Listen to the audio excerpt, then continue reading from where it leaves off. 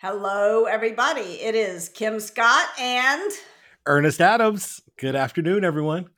Ernest has some big news for us. I, Ernest. I do have some big news. So, Kim, I am excited to share with you and all of our viewers and listeners that I will be moving to Michigan to become the Chief Diversity, Equity, and Inclusion Officer for Ford Motor Company.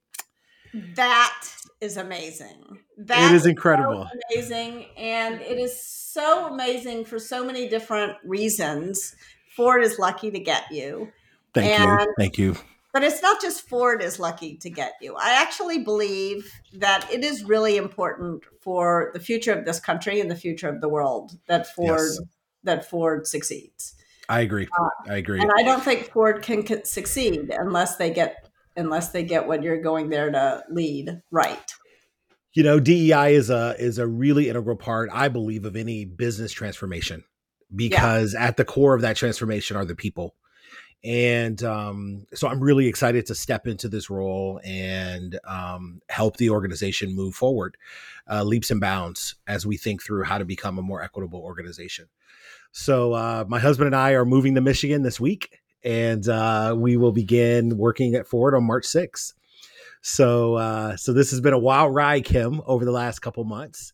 I am going to take a little hiatus from our podcast, but never far from you in thought partnership and sparring as we've been doing. So Yes. Well, I for Kim Scott, it's sad, but uh, but the rest of the world is really going to benefit from this. So I'm thrilled for you, thrilled for Ford, and really thrilled for the future of the world. In all seriousness, it's important that we get this thank right. you, thank you. So All very right. good. And you have already made the book Radical Respect so much better. We were just talking before we started recording about how much our conversation last week helped me write about power.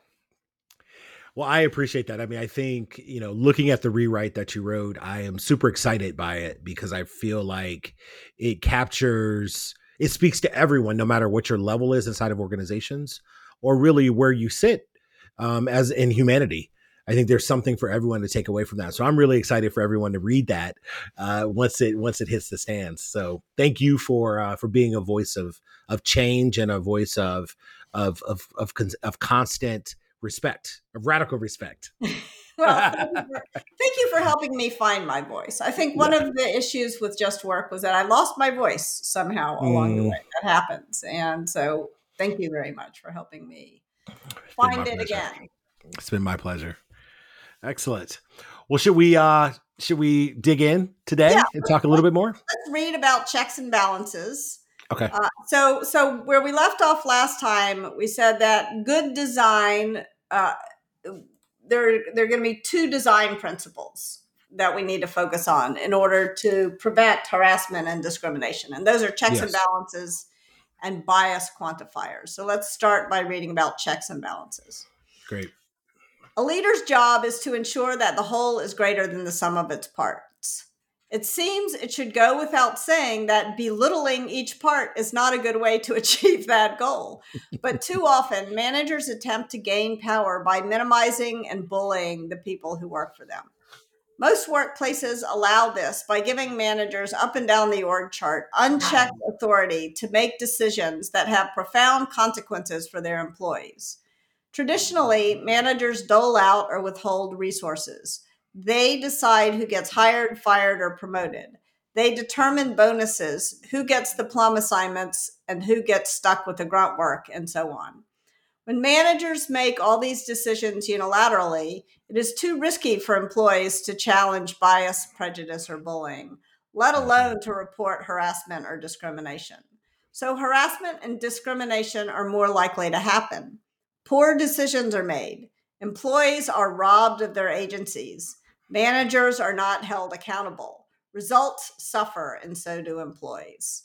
The answer is not to eliminate all hierarchy. Hierarchy is necessary for successful collaboration, to coordinate the efforts of employees, to help employees work better together. But when hierarchy comes with unchecked power, the predictable result is coercion. None of this is inevitable. It happens as a result of the choices leaders make about management systems and processes. You can bake checks and balances into your organizational design, or you can design a system that creates many dictators. If you do the latter, the unchecked power you're giving managers makes discrimination and harassment, as well as failure, much more likely.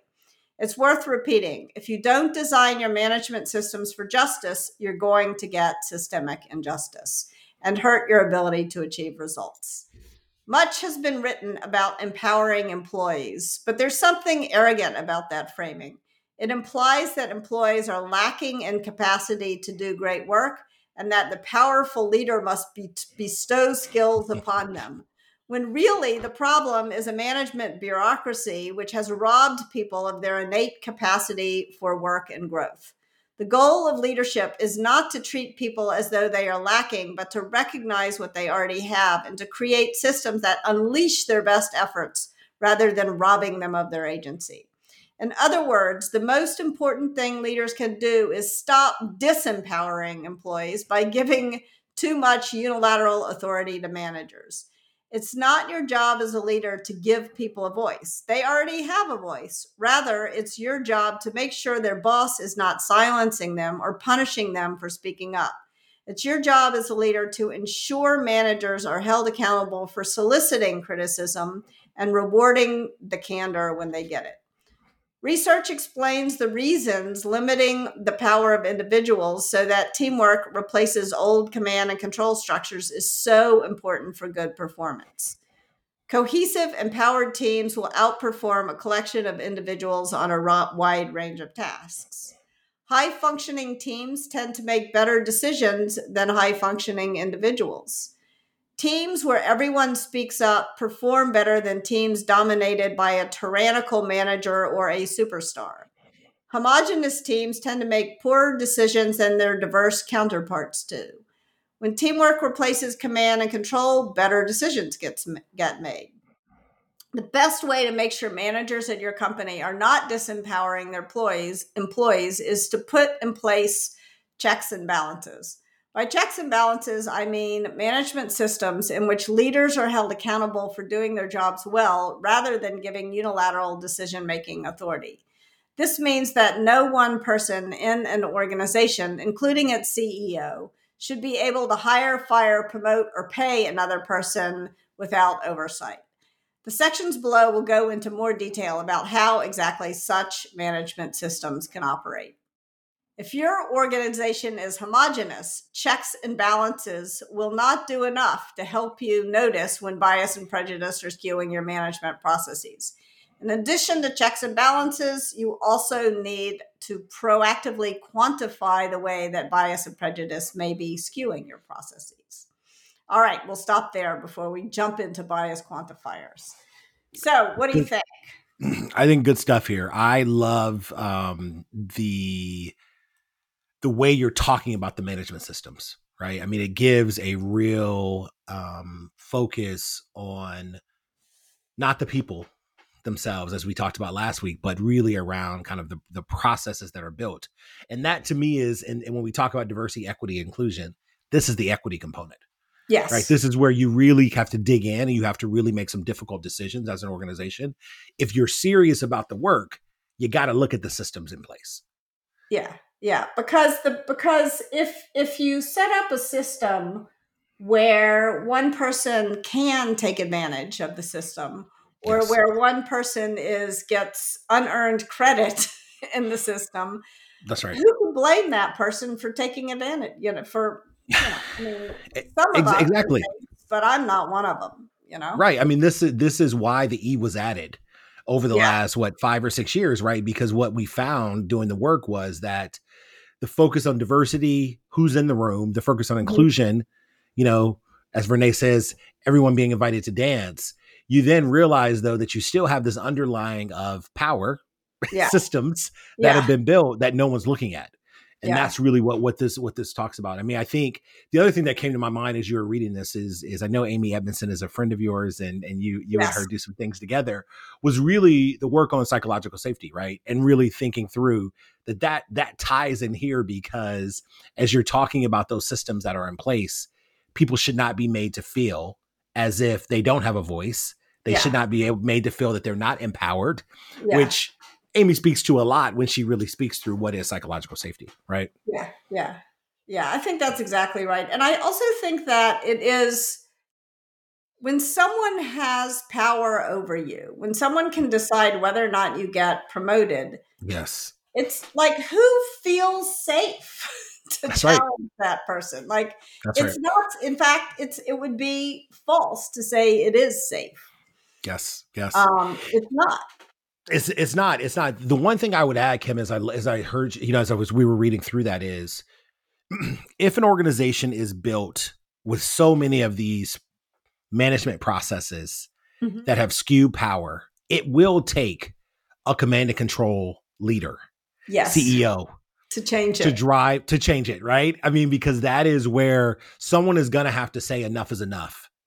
We're Yeah. going to drive towards a different culture. We're going to create different systems. And that has to typically be a CEO, a president, Yeah. someone who has ultimate power to make a final decision that says, get on board or get out. Yeah, it either requires an enlightened CEO or it Yes, requires a revolution. And let's, that's right. I'm putting my money on the enlightened CEO. Well, but I will tell you, I've seen revolutions come from board of directors, Yeah, yeah, that's true. right? That's true. Right. And I mean, I've been in a company where the board said enough is enough. Yeah. We are not seeing people in front of us who are diverse. We're Hmm. not seeing the profits of the organization be where we need them to be. And so as a result, we're going to really push hard here for a different type of company culture, which I thought was fantastic to see that type of push coming from a board. Yeah, yeah. I will tell you about a time in my career where these systems really were pretty good. And that was Mm-hmm. when I was at Google. And I am not saying that Google is perfect. I want to be totally clear. Google has made a bunch of bewildering, horrible decisions recently.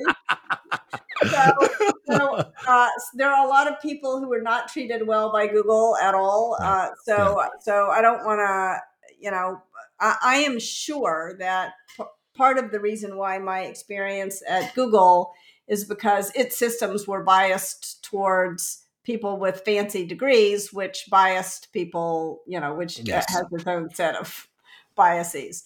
So I want to like lay that on the table. But when I first got there, I sort of thought I had been hired because I had this reputation for having built great teams, and I knew I was able to hire Yes. great people.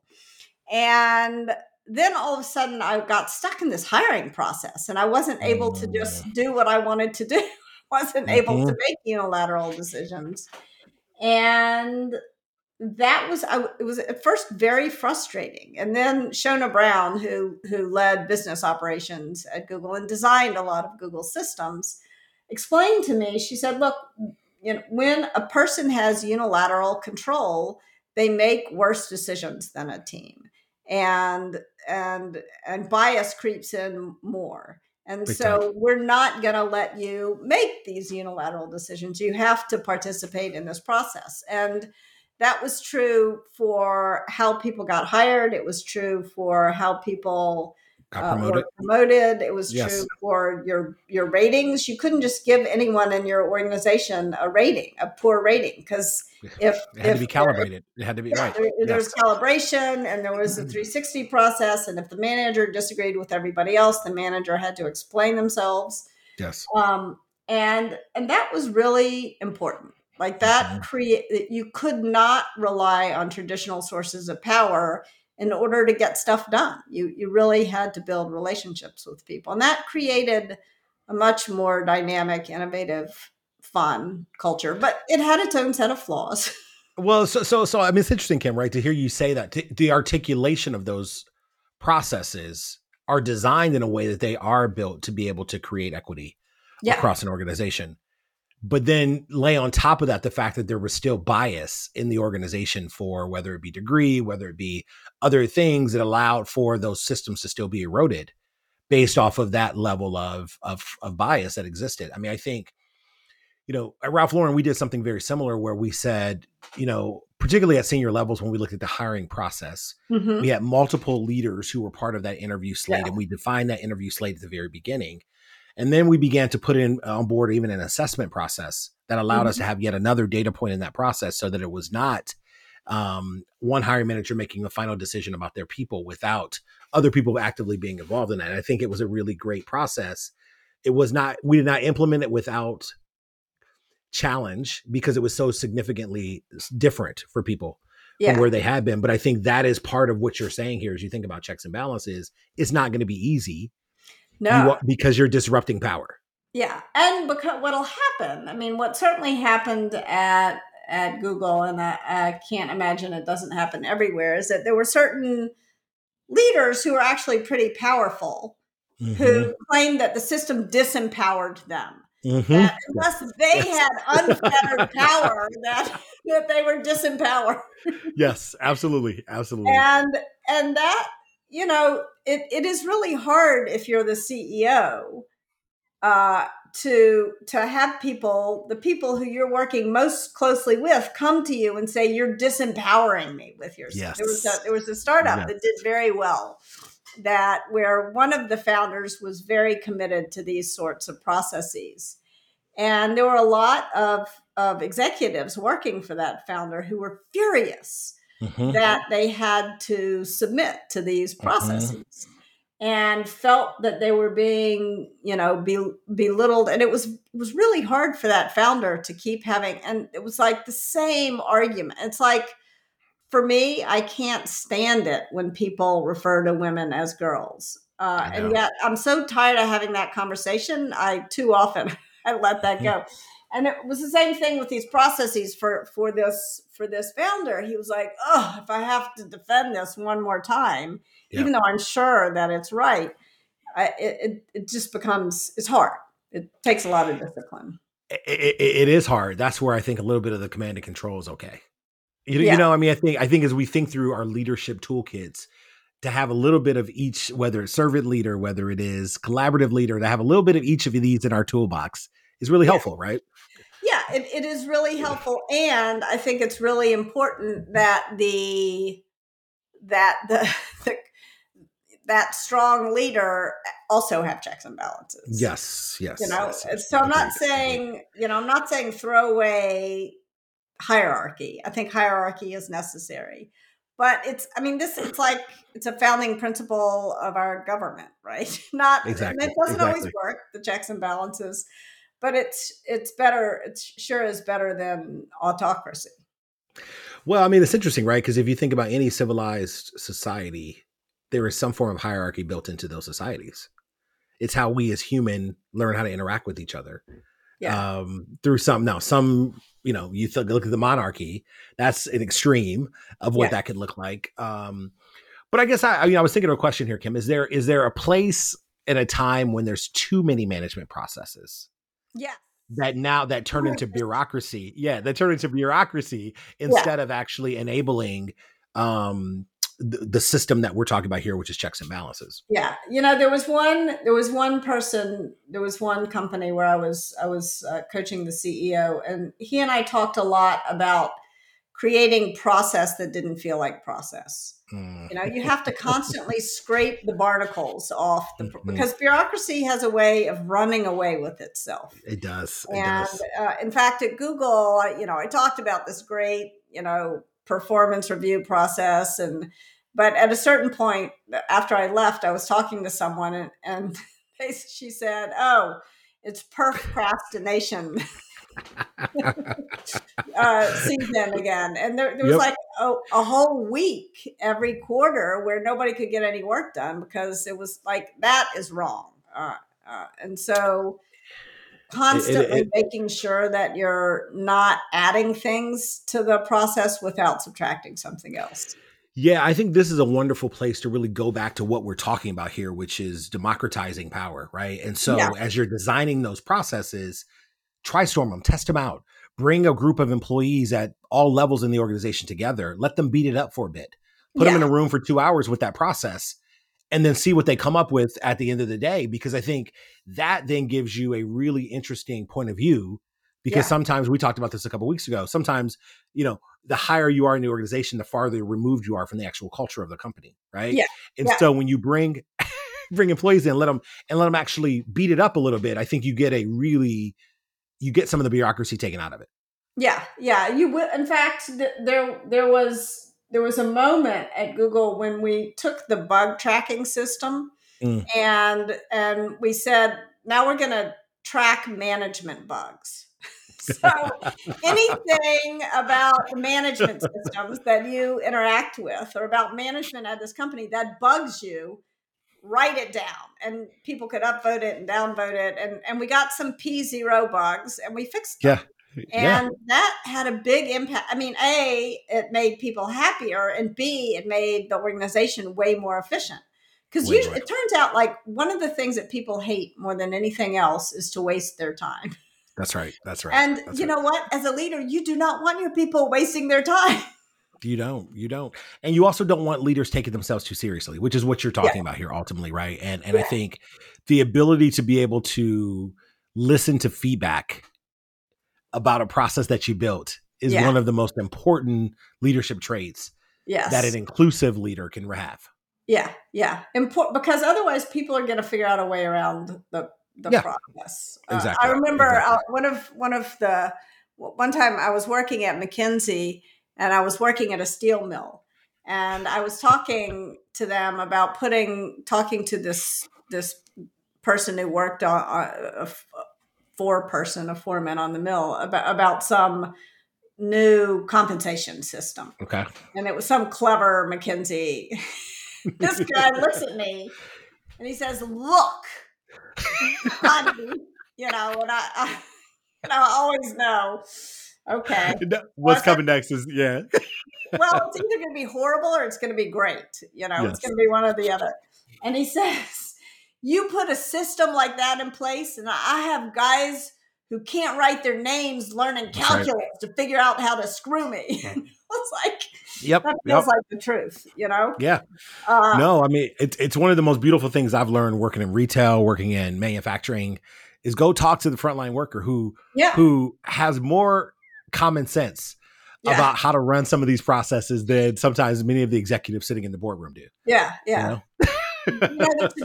There's a great company that does this called Joyous, Mm, and basically they will they solicit. It's a sort of a feedback solicitation tool, but okay. it aggregates problems and Hmm. lets people managers know what to fix. So they make sure that when people give feedback, something happens. Either Yes. someone explains to them why it can't be fixed or it gets fixed. And there was like a really simple example, and this doesn't sound like a DEI problem, but it is, I think, in fact. So there were a bunch of they were working with the telecoms company, and there were a bunch of Hmm. people who worked at the company who were going out fixing the lines, like Okay. guys Okay. climbing Yeah. up telephone poles. And there was one wrench that was never in the trucks. And so the guys would go out, when they saw that particular problem, they'd have to then go back and get the wrench and then go, it was inefficient. Yeah. And they put the wrench in the In the trucks, trunk. and everybody's happier. And you know what? They saved a lot of money. Yeah. Yeah. Yeah. Yeah. And there's something about leadership when people get to see, they don't understand how serious those kinds of problems are. And I Yeah. think that That's right. putting checks and balances on management power and making sure that you're empowering people to complain and say, hey, not only is this annoying, it's important to get it fixed. I agree. Danaher, it was a culture of Kaizen. And Mm-hmm. it's doing exactly what we're talking about, which is, there were some Kaizen principles, which I thought were very brilliant. And when I took on diversity at Danaher, it was really interesting to me because the culture of Kaizen is a culture that drives inclusiveness. Yes. Because one of the core principles of Kaizen that would say was you check your title at the door. Yes. So when you walk into the Kaizen, everyone's voice matters just as much as everyone else, Yeah. right? So there is no level, no hierarchy. So this is a place where, and then secondly, when you think about it and you say, you want everyone to be able to say there is no wrong answer and there's nothing that can't be questioned. Yes. Right. And you create that environment, right? That is the ultimate inclusion tool, but it's also the tool that really drives checks and balances. Yeah. Yeah. Yeah. right? Because, yeah. So important. So important, so important. But what I also know about that, Kim, is in a continuous improvement culture, really easy to, not easy, but that makes a lot of sense. When a Yeah. company is trying to transition into more of a continuous improvement culture, so many growing pains that go along with that.